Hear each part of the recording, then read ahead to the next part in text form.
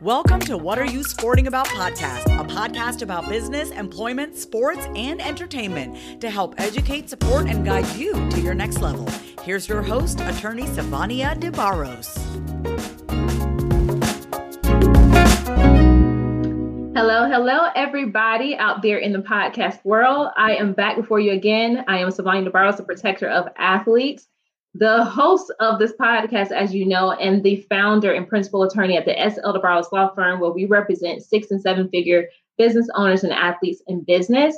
I'm so excited to dive into the content for today because it's a much needed conversation to have. And in light of mental health, right? So May is Mental Health Awareness Month. I think this is a great conversation to be discussing with people in your family. So we'll dive into that with Beth. I do have a few announcements that I'd like to make with you guys. So you've either seen this or you're going to see that I have a new book that's coming out. It's going to launch July 31st of this year.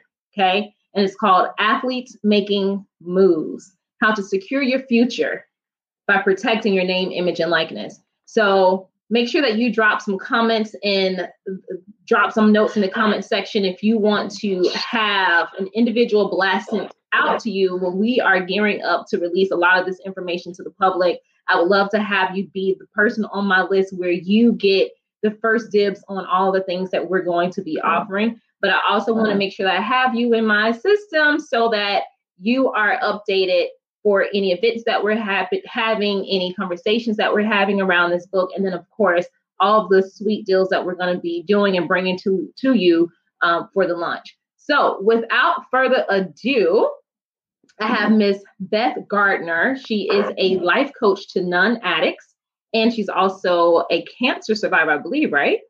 Correct. Yes. So she's going to feed us a lot today about the work that she's been doing around helping people to overcome addiction. But let me just tell you a little bit about her. So she has a bachelor's degree in psychology. She's also a certified life coach, and she's currently working to empower, inspire, and guide lives in the North American continent and worldwide. So she definitely wants to make sure that she helps individuals to heal so that they, if they've been negatively impacted by addiction or cancer in their personal or professional lives, she is the person who's there to help lead you out of that and into the life that you desire. So welcome to the platform today, Beth. Thank you very much for having me. You're very welcome. Is there anything I left out that you want to give any more foundation to our listeners about who you are? Yes, I do want to specify that I'm specifically working with non-addicts, individuals who have been affected by those with substance abuse or addiction. And by that, I mean individuals who have gone through life without not having an addiction, but in their personal life, family life, work life, extracurricular activity life, have been surrounded by active substance abuse users or addicts, and have found to be traumatized by it. There are multi-million dollars spent on addiction facilities. You can go to an exotic location, go through a 12-step program, which is great if you have an addiction. And then you have counselors that follow you through your healing path once you've left the facility. But there's nothing for anyone on the other side. And I've actively searched on my own through large metropolitan cities. And I've come across a number of psychiatrists, psychologists, social workers, therapists licensed to help addicts, but not anyone on the other side. And so for whatever reason, while there is Al-Anon, it's only fair that people that have been caregivers, codependents, enablers, need their own path towards healing. So that is specifically what I'm focused on. Thank you for breaking that down and explaining that, because it gives me a different perspective about what you do and who you speak to, because it's so true. So, and of course, growing up with addicts, that's a totally different conversation, right? But we know in the grand scheme of things, there are different things that individuals may experience in their childhood that tends to create a trauma for that person. And so although they weren't themselves afflicted with whatever those issues were that they grew up around, still there's some internalization of those issues that they take into their everyday life or how they interact with other people, or maybe it shows up in their relationships. Maybe it shows up with their children because they never understood that the afflictions that other people had did in some way impact them. So thank you for that. Sure. So you go ahead. That wasn't me. Okay. So you are a former athlete. Correct. So I want you to tell me a little bit about that and how you got into this field of helping non-addicts. Sure. Well, throughout my life, I've been an athlete, a wide variety, of ways, of softball, basketball, volleyball. Whenever there was a new season, I was in that sport. Once I went to my senior year at Drexel University, I got involved in the sport of rowing just to try it out. I love being around the water, and it just seemed like a right fit. And once I submitted my testing scores my senior year, I got invited to national team training centers throughout the United States. So from graduation on, I spent majority of my time training with world-class athletes in the hopes of earning a berth on the national team. I did not earn a berth on the national team, but that's okay. But what led me into trying to help those with addiction, as well as those that have are currently going through or have had cancer, was the fact that I was diagnosed 1 year after the retirement of rowing. So I retired in 1999. By November of 2000, when I was training to run my first marathon in Philadelphia, I was diagnosed with stage 3. And it perplexed me as to why someone as health conscious as I was, as straight-laced as I was, I wasn't involved in addiction, would have had cancer in the body. It just didn't add up. Any athlete that knows that it's gone through, any type of a sporting event, you're pretty conscious going up to event day what you're going to eat, because you know that your body's not going to respond if you don't eat according to what it's best suited for. And so I had spent my entire life eating properly. I'd grown up with a mother who was a nurse. So we didn't have white bread in the family. Fish, chicken, we weren't allowed fried food. I mean, that was snuck in by my father. He'd bring home the Kentucky Fried Chicken, and then we'd have to go dump it in a neighbor's garbage so we didn't get caught. So, I couldn't understand how it happened. And when I started to do research after I had 2 rounds of chemotherapy, so that was a total of 6 months, and then 6 weeks of radiation, I started to do research as to why this happened to someone like myself, because I was 30, right? Life had somewhat began, but my new chapter of my life was just starting. So I came across a book by the late Louise Hay, who many people I'm sure are familiar with. She wrote a book called You Can Heal Your Life. And being an active athlete, particularly at the level I was, I already knew that your body you could use your mind to perform physically so that your body would execute whatever physical activity was required in the competition. And from her book, she studied metaphysics. And from her book, I learned the true meaning or causes from a metaphysical standpoint of having breast cancer or having cancer in general. And from her definition, and I'm reading through this right now, for breast cancer,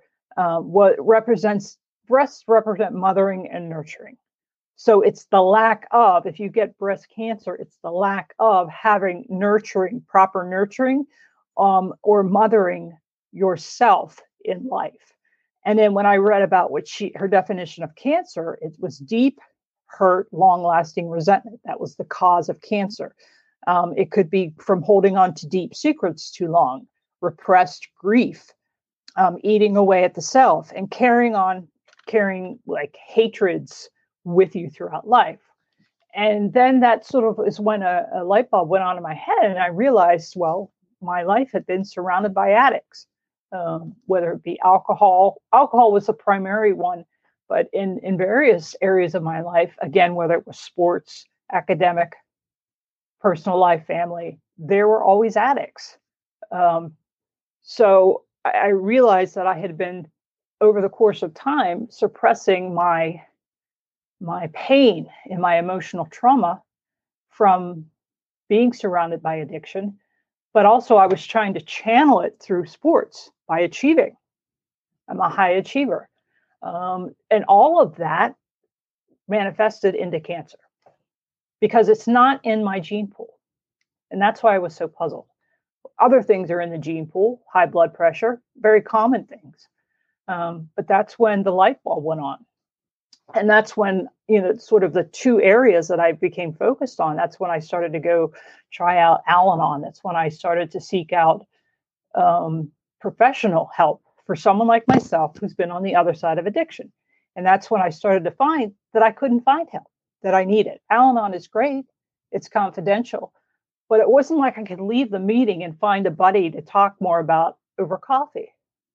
And I am, well educated. Again, I'm an athlete. And so, I'll show up with my questions to therapy and they weren't able to help me because they weren't licensed to do that. They weren't educated to do that. And many of them weren't addicts themselves or hadn't been on the other side. So they hadn't even walked the walk. Yet at the same time, they were licensed to help addicts. So if that makes any sense, that's essentially how I got to this point I am today, because I knew if I didn't work on myself and pull those toxic roots, deep roots that I weren't even aware were there, the cancer would come back. The name of the game is don't allow the cancer to come back. When you're at stage 3 and you're 30 years old, you're not predicted to make it 5 years. And I'm an athlete, so I'm thinking, well, I'm going to beat this game. How am I going to beat this game? I'm going to have to pull the roots. And so I went ahead and did the work in pulling all the toxic roots for me so that I could heal, so that the cancer wouldn't come back. If that makes any sense. That makes a lot of sense. And I just feel like it's so prevalent for mental health awareness because, we've all heard the saying, stress kills basically, and you can get all these ailments from stress. But sometimes I don't even think people realize that they're stressing over something. One thing that athletes have in common is that they are all high achievers. And so as you were talking, I'm thinking to myself, is the high achievement to get away from all of the stuff that's happening around them, is that a form of addiction? Like the need to keep doing, to move away from all of that. Is that something that can cause the individual to become sick because they're so busy with removing themselves from the affliction of the household that they tend to try to be more, do more? Like I've been there. Sometimes I feel like I'm still there, but as a young child and a teenager and a college student, I always felt like I was diving more or deeper into something so that I can ignore all the other stuff, that's going on in the back of my mind. But you just give me like a different perspective on that, because we know that stress will kill. But where is the support for the individuals who are not technically labeled as addicts, dealing with the stressors that come from people who may have addictions? And then I want to ask you this too, though. If your family is if there are people in your family who may be addicts, does addicts have to be identified as a person who may be on drugs or alcohol? Like, right? Because addiction can take a form of something else. Correct. Addiction can take a form of, shopping. There's pornography addiction. There's there are so many different categories of addiction.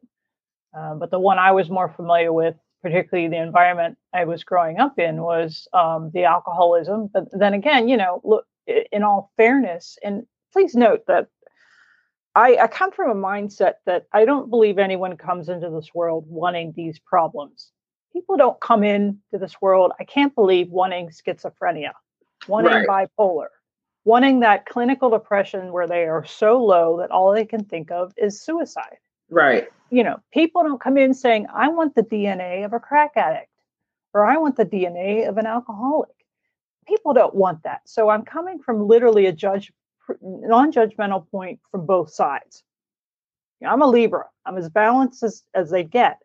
So I'm looking at it in fairness on both sides, which is why I kept saying, why aren't there people to help us, myself? So yes, I do believe that for me in particular, I did channel that energy from the negative environment that I was in into a sport. I tried to positively channel it, and the talent was there. So I was able to do it somewhat successfully. But I was also raised during the generation by people that had fought through World War I, World War II, Vietnam, and the Korean War. Boomers, high energy, highly driven. So I was also I was going out to those sports to channel it, but then I was being involved in a community that was also with addiction and high energy. So, and if you're born like myself, I was someone that was just born, athletes, particularly endurance, were high energy. I'm sure there are a lot of other athletes out there that are just naturally high energy. We just move to a little quicker of a beat. We're not manic. We carry a lot of positive energy. You got to channel it somewhere. That's true. And that's how, they used to joke around with me. Oh, it's because I was born I had reddish hair. And I thought, it's part of it because of that reddish hair. No, it's not. That's funny. I was hardwired as an athlete. I'm not hardwired as a decorator.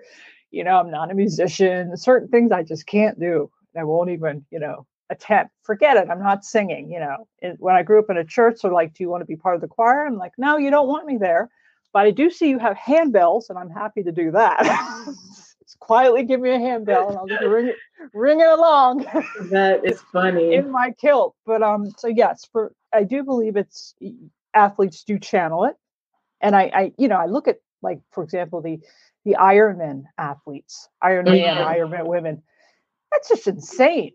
First, I'm going to run a marathon, and then I'm going to swim across the ocean, and then we're going to bicycle across the United States.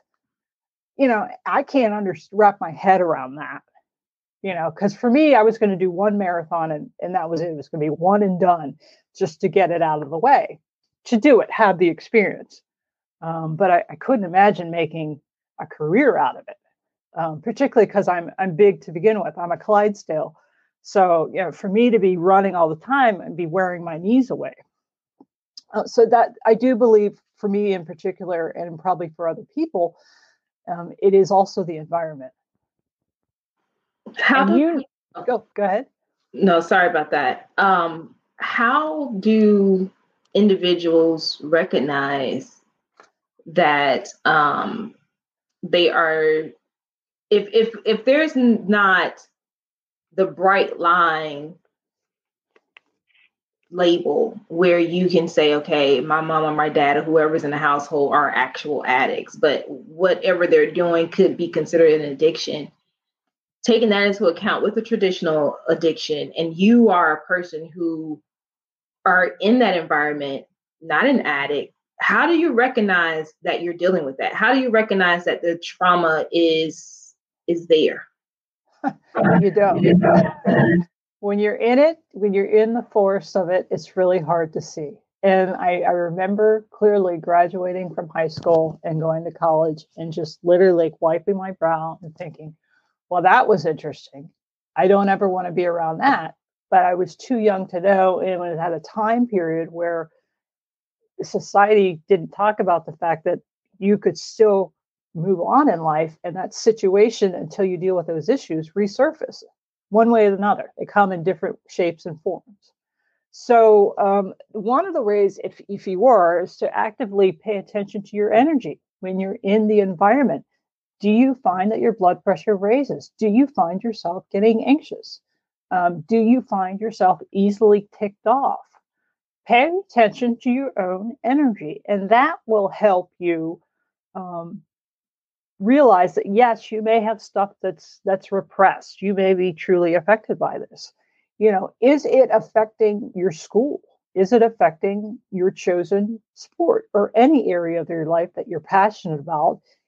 If you're finding that area you're not progressing as you should, to your personal standards, not to society, but whatever your goal is, very well, you may have deep-rooted issues.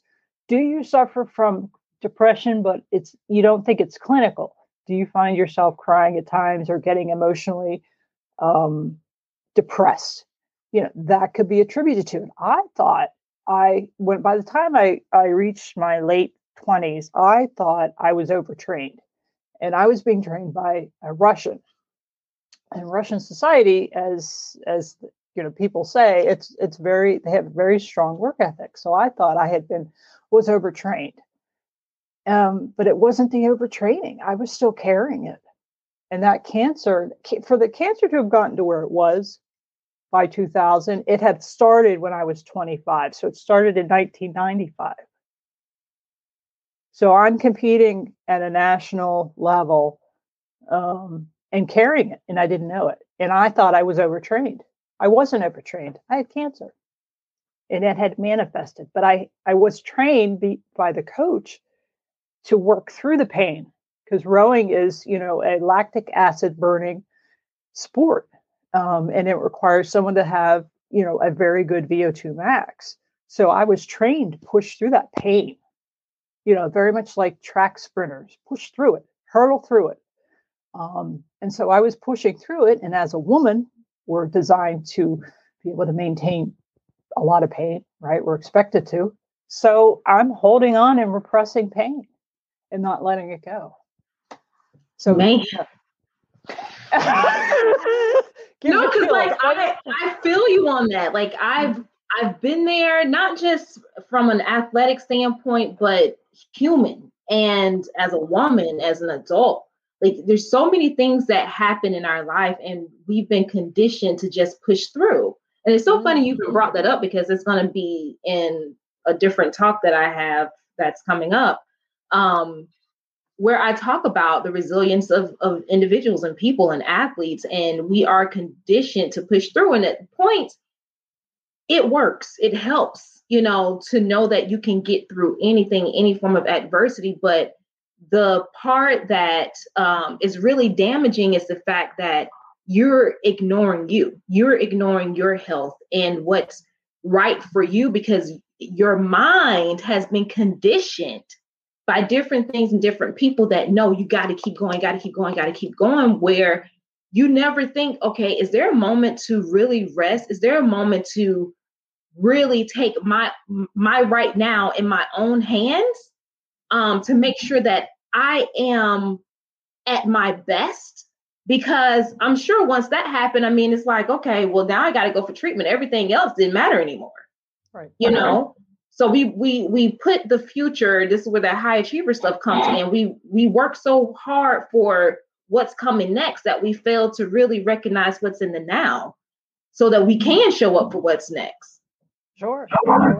Absolutely. In fact, I'm having memories back when we were at the Olympic Training Center for Cyclists in Colorado Springs. That was where we were for our winter training.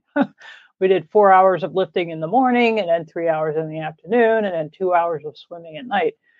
But they did blood testing on us, and I remember my cholesterol was dangerously low. And I was just told, well, that's because you're overtrained. I wasn't thinking, oh, I might have cancer.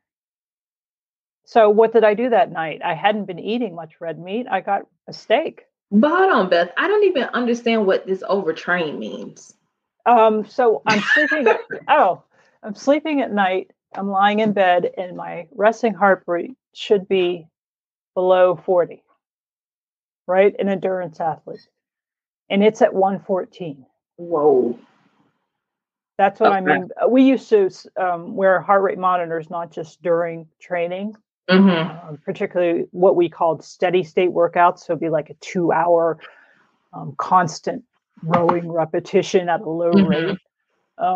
But I would wear it at night so that if I woke up, I could double check it and see where my heart rate was at. So yeah, my average resting heart rate was well over 100, which was dangerous. Yeah, that's a lot. So that's what I mean by overtrained. And then psychologically, I had lost the fire. I mean, we athletes, we have a burning passion, a burning desire to do the sport. And for me, I know it's through God, but there's this desire. Your brain is hardwired a certain way to respond in a sport, to compete. And I lost it. I didn't have a fire. I didn't care. But I wasn't depressed. It was just my body was shutting down. It was saying, stop, enough, but you can't explain that to a Russian athlete who's been to the Olympics. I remember having bronchitis. We used to climb Pikes Peak once a week. Pikes Peak, 14,000 feet. We could go as high as they would allow us without us getting into trouble. And then we had to run down. And the last time I said, I'm not doing it because I literally had bronchitis. I said, I'm not going to go climb 14,000 feet at altitude because he said, well, that's your decision, but you may lose your seat if you do. Wow. So I had to choose, by pushing through it. And, even though I was on antibiotics, they gave me antibiotics there, or not do it. And I just didn't do it. I was like, no, I'm not going to do it. Godly. But that's an example of, pushing to the point that I was overtrained and I had bronchitis. That's something else. Because that was extremely dangerous, but it's another mental health issue is having that willpower to say no for yourself, because what would have happened if you had a heart attack on the mountain? You still would have lost your seat. Do you know what I'm saying? It's a narrow pathway when climbing that, and there's not a ramp. So, I kept thinking I don't want to slip and fall, because there's a time limit to going up and going down, and it was 3 hours and 30 minutes. So if you're cutting it close towards the end, guess what? You're running down and going down a mountain at top speed that winds around.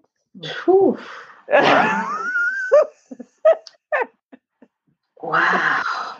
Well, I want to bring something up. And I told you I would bring it up. So this week, I think a day before, Colt Brennan, who was an NFL football player, he also played for the NCAA. He had some passing records at Hawaii, and he died at age 37 this week. And he was a recovering addict. So I think that he was found unconscious, possibly died from an overdose. Correct. There's a lot that could be said about someone who has an actual, addiction and why they have the addiction, what it is that they're trying to either mask or ignore or get away from.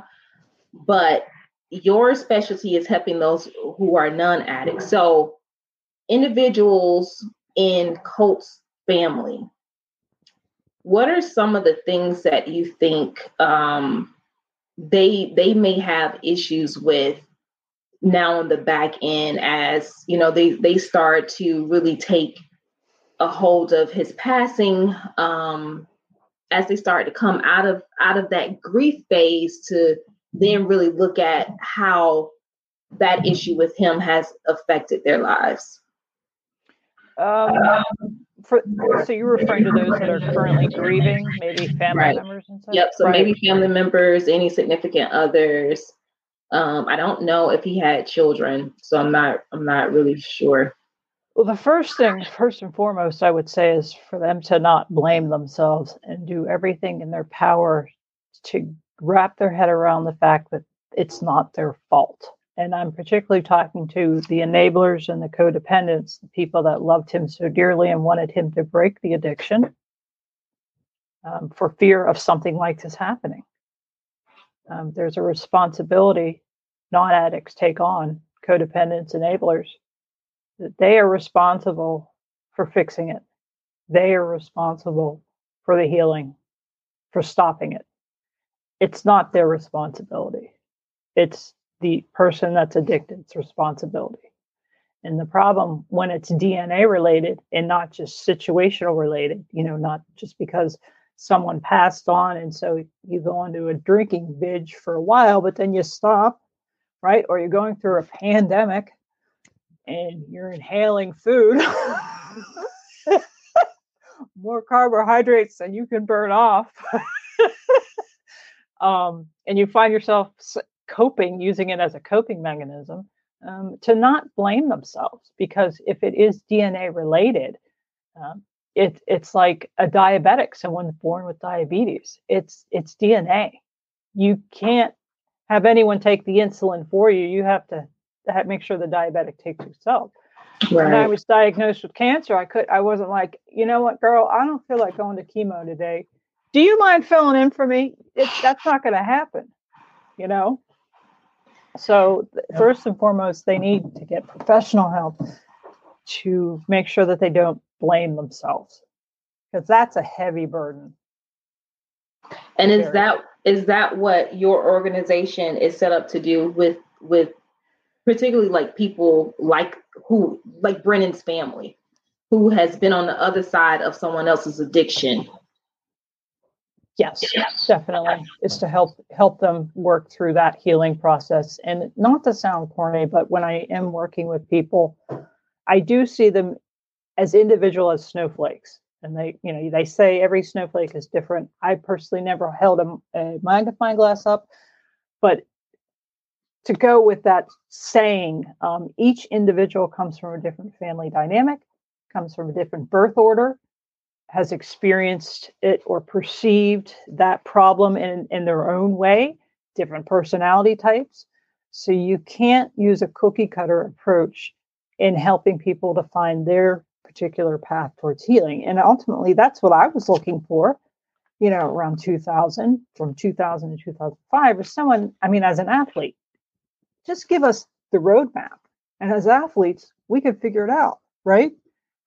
Just give me the week by week, day by day, month by month program, and I'll just apply it, and I'll carry my journal with me and make sure I'm doing what I'm supposed to be doing. So it's also sort of my approach, is to give that individual their specific roadmap. It's also very important to set up boundaries and healthy boundaries, and knowing what that means, learning it's okay to say no. To let go of people, I have a lot of books with me here, so bear with me as I bring them up. But this book, Let It Go, one of the things I had to learn how to do is let go. What do you mean by let go? Because I was trained as an athlete, hold on, don't let anything go. You're responsible. So I had to learn how to let go. I needed someone to explain that to me. As stupid as that sounds, I needed an example. I can read the definition. I can do the workout, the manual exercise, but sometimes you need to just speak with someone confidentially, non-judgmental about it, right? You need the sounding board where you can just scream, yell. Someone that they're not going to absorb it, but they're going to be there to help you. And again, that's what I'm doing. So setting boundaries would be another thing. And also working towards that path towards healing, whatever it may be, but going through also, the entire mourning process. But I can imagine the amount of self-inflicted pain family members and friends must be feeling right now, because they could see. It's like, remember Whitney Houston? My gosh, what a gift. The number of people that must have felt responsible. Yeah. It's mind blowing, but people have to realize, they can't take on that type of weight. It's just too much to bear. And ultimately, sometimes it is DNA. She did the best she could to try to break it, and they do the best they could. But it's like, it just takes one pill or one drink and all bets are off. Yeah. And it's not your fight to bear. Unfortunately, it's painful. It is, as much as you love them. And what I feel so badly about with people that struggle with the addiction is, we're all given different gifts, and I can see their gifts. I can see their talent. I've worked with extraordinary mathematicians in the investment industry, economists, in the sports. I've seen extraordinary God-gifted talent, stuff that you're only given, certain height levels or VO2 maxes you're given. You can't create an extraordinary VO2 max like Lance Armstrong has, right? You're only given it. You can work to having a great pitching arm, but some people are just born with it. So when you see these extraordinary gifts and talents or musicians, but then they've got this demon, it's like, it's frustrating for someone like me who can see their potential, but also know that they're fighting a demon that's virtually impossible without the proper help. Yeah, I know a few people like that, actually. Yep. Absolutely brilliant. Right. But, can't seem to get over to the other side because of all of the extra things that are really holding them down. I like to say bondage, because we all may have our afflictions with certain forms of bondage, right. But you have to be able to discern that, recognize it, and really set yourself on a course that when you know that particular bondage is coming up, you do the opposite so that you can stay, working in your gift. Well, we're running out of time, but I want to get this book in here because you are writing a book called One Rowing Stroke at a Time. I want you to tell me what this book is about, what you're hoping to achieve with the book, and then where people can connect with you at. Sure. So the book is One Rowing Stroke at a Time, and it's surviving 2 separate 2.8 centimeter cancer tumors.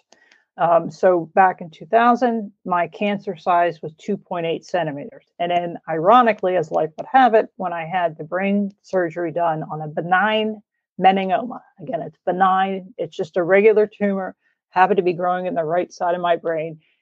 Wouldn't you know, it was 2.8 centimeters.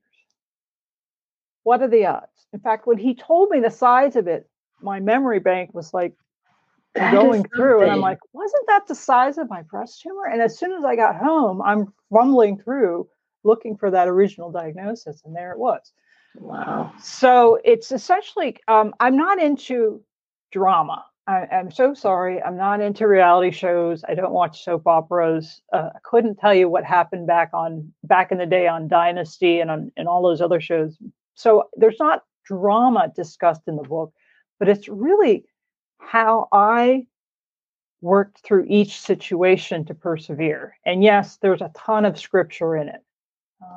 I've raised in a conservative Christian family, but then I also grew up in a predominantly Jewish community. So I had the best of both worlds, from the Old and the New Testament. And then through the course of my rowing career, depending on where I was in the U.S., I would be going to that church that was local. So I'm in Augusta, Georgia. There was a Baptist church. That's where I went after practice because that was right there for me to go. So I've had a wide range of exposures to different Christian churches. So I have a lot of sort of scripture throughout that helped me to persevere, but also it just talks about how I use my athletic background, how I was inspired by my special needs brother, who unfortunately passed 3 weeks ago. He had cerebral palsy, one lung, and a number of other challenges. So he was an inspiration for me to not only write this book, but as you can imagine, for sports, right? Because I'm able to do something that he couldn't. I actually gave him all of my rowing medals because they didn't mean anything to me, right? They're not going with me anywhere, when God brings me home. So I gave them to him because I'm like, you're part of the inspiration on this. Like, I can't claim this. You know what I mean? Yeah. So I incorporate, scripture, my brother, and then rowing. Those are the sub themes that I use to explain the path that I took that worked for me. And then maybe that path will help other people. Because this time around, even though we're in a pandemic, which is not the best time to get diagnosed with anything, because I was so experienced in handling that on my own before, and that I did do the financial aspect, the insurance aspect. I handled all my appointments. I made sure everything was done on my own. this time around, it was kind of easier because it was second nature. I knew what to do, prepping for surgery. Like I started training harder in October when I was diagnosed. So I thought I need to get into better shape for surgery. I need to set them up for success, meaning the surgeons, and I got to set my body up for success so it can just plow through the surgery. And so 70 minutes after I was done with surgery and I was in the ICU, I'm like, I need to sit up and I need a Pepsi. And lo and behold, the nurses that sat me up because I had been laying on one side for 5 hours. You can imagine as an athlete, we probably move around a lot in bed because we know we're attentive to our bodies. And I just felt like I was doing the mannequin challenge where I was just frozen in one area. And I'm like, I need to sit up. And they're like, can we get you anything? Yeah. I don't know why I wanted a Pepsi. I think I just needed sugar. And rather than asking for juice, I'm like, I want a Pepsi. So that's what they did. But because I was conditioned, I was able to work through it. And then I left, but they let me go after 2 days. I was out of the ICU that day and they put me in a regular room. And then the doctor said, I need you to walk around the waiting area, the outside area. And I did. He said, all right, you can go. And I was gone. Why? Because I had trained for it physically and mentally. I want to ask you something, a really quick follow-up to this, because I didn't know your book had spiritual references. So I am a firm believer that everything that we go through in life, there is a spiritual or divine connection to why we were the chosen one to go through whatever we have gone through. What do you think your meaning is? What was your spiritual connection with all the things that you've gone through up to this point and up to writing that book? What do you think it was all for? To be a healer in this life, because I believe I've also studied in 2004, just out of curiosity. I'm a naturally curious person. I'm a closet nerd. I love reading. I did study the Gita, Hindu. I studied Buddhism. I was reading about them on the side. Why? Because I wanted to find the parallels for each of them. And ultimately, it brought me closer then to Jesus and his purpose, and Moses, and understanding them all the better. But I wanted to find the purpose of what we're here for. And I'm a Libra, so I'm like, it's only fair to study the other spiritual beliefs and figure out the parallels. So that's when I realized that I must have been a healer. If it is true that there are past lives and I'm here again, maybe I was a healer, which is why this is easier for me to understand it.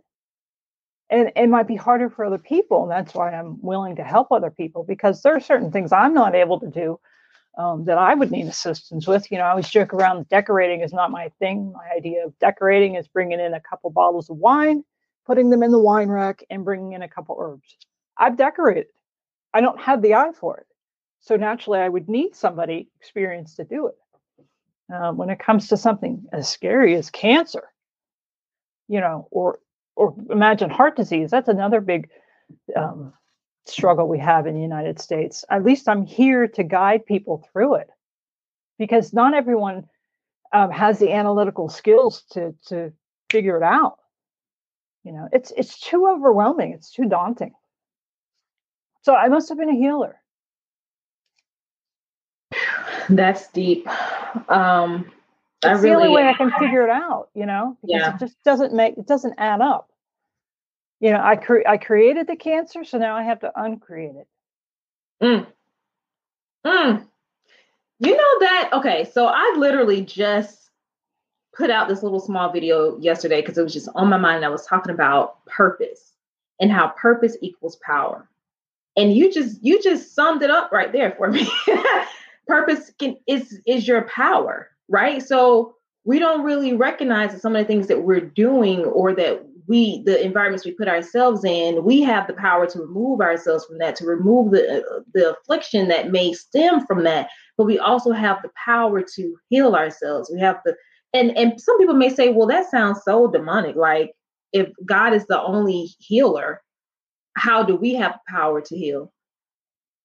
Because God is supposed to be within us, right? So if He is within us, He has granted us His power. We should have the power to do what is necessary to keep moving us forward through this life so that we can live our purpose.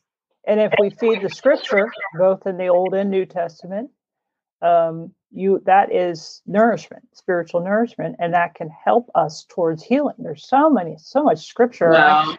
By my podcast yesterday that I did, I actually extracted a lot of scripture that were talks about healing. And actually, before this surgery I sent my niece, much to her dismay, a quick quiz on scripture healing. And I didn't include like the numbers or the books. And I was like, okay, it's a scavenger hunt. I need you to find these. She's like, are you kidding me? I'm like, no, I'm not. Because there's healing scripture. I mean, and there's healing scripture in the Torah. There's healing scripture in the Gita. And for the East Indian culture. So, there's healing scripture in Native American. It's everywhere. So it's ours for the taking. Yeah. To use. So that also helps. And as you know, as an athlete, it's amazing what we can program our minds to do to have our bodies execute it. I mean, it's absolutely amazing what we can ask our bodies to do. So if we can ask our bodies to do something athletically, why can't I ask it to heal? Why can't I visualize? I used a lot of visualization. I'm sure you use visualization all the time. Every athlete is, for the most part, would have some visualization background. Well, I used to visualize, and I'm not a tennis player, that cancer was coming to me, and it were the cancer balls, and my job was to whack them. And in real life, it's all I could do to keep that yellow ball in the white lines. But that was what worked for me, or I went into a rowing mode, and my job was to push away from all the cancer boats that were trying to catch me. And I'm picking up speed. Those are two sports that resonated with me, but that was my visualization in my body to remove it.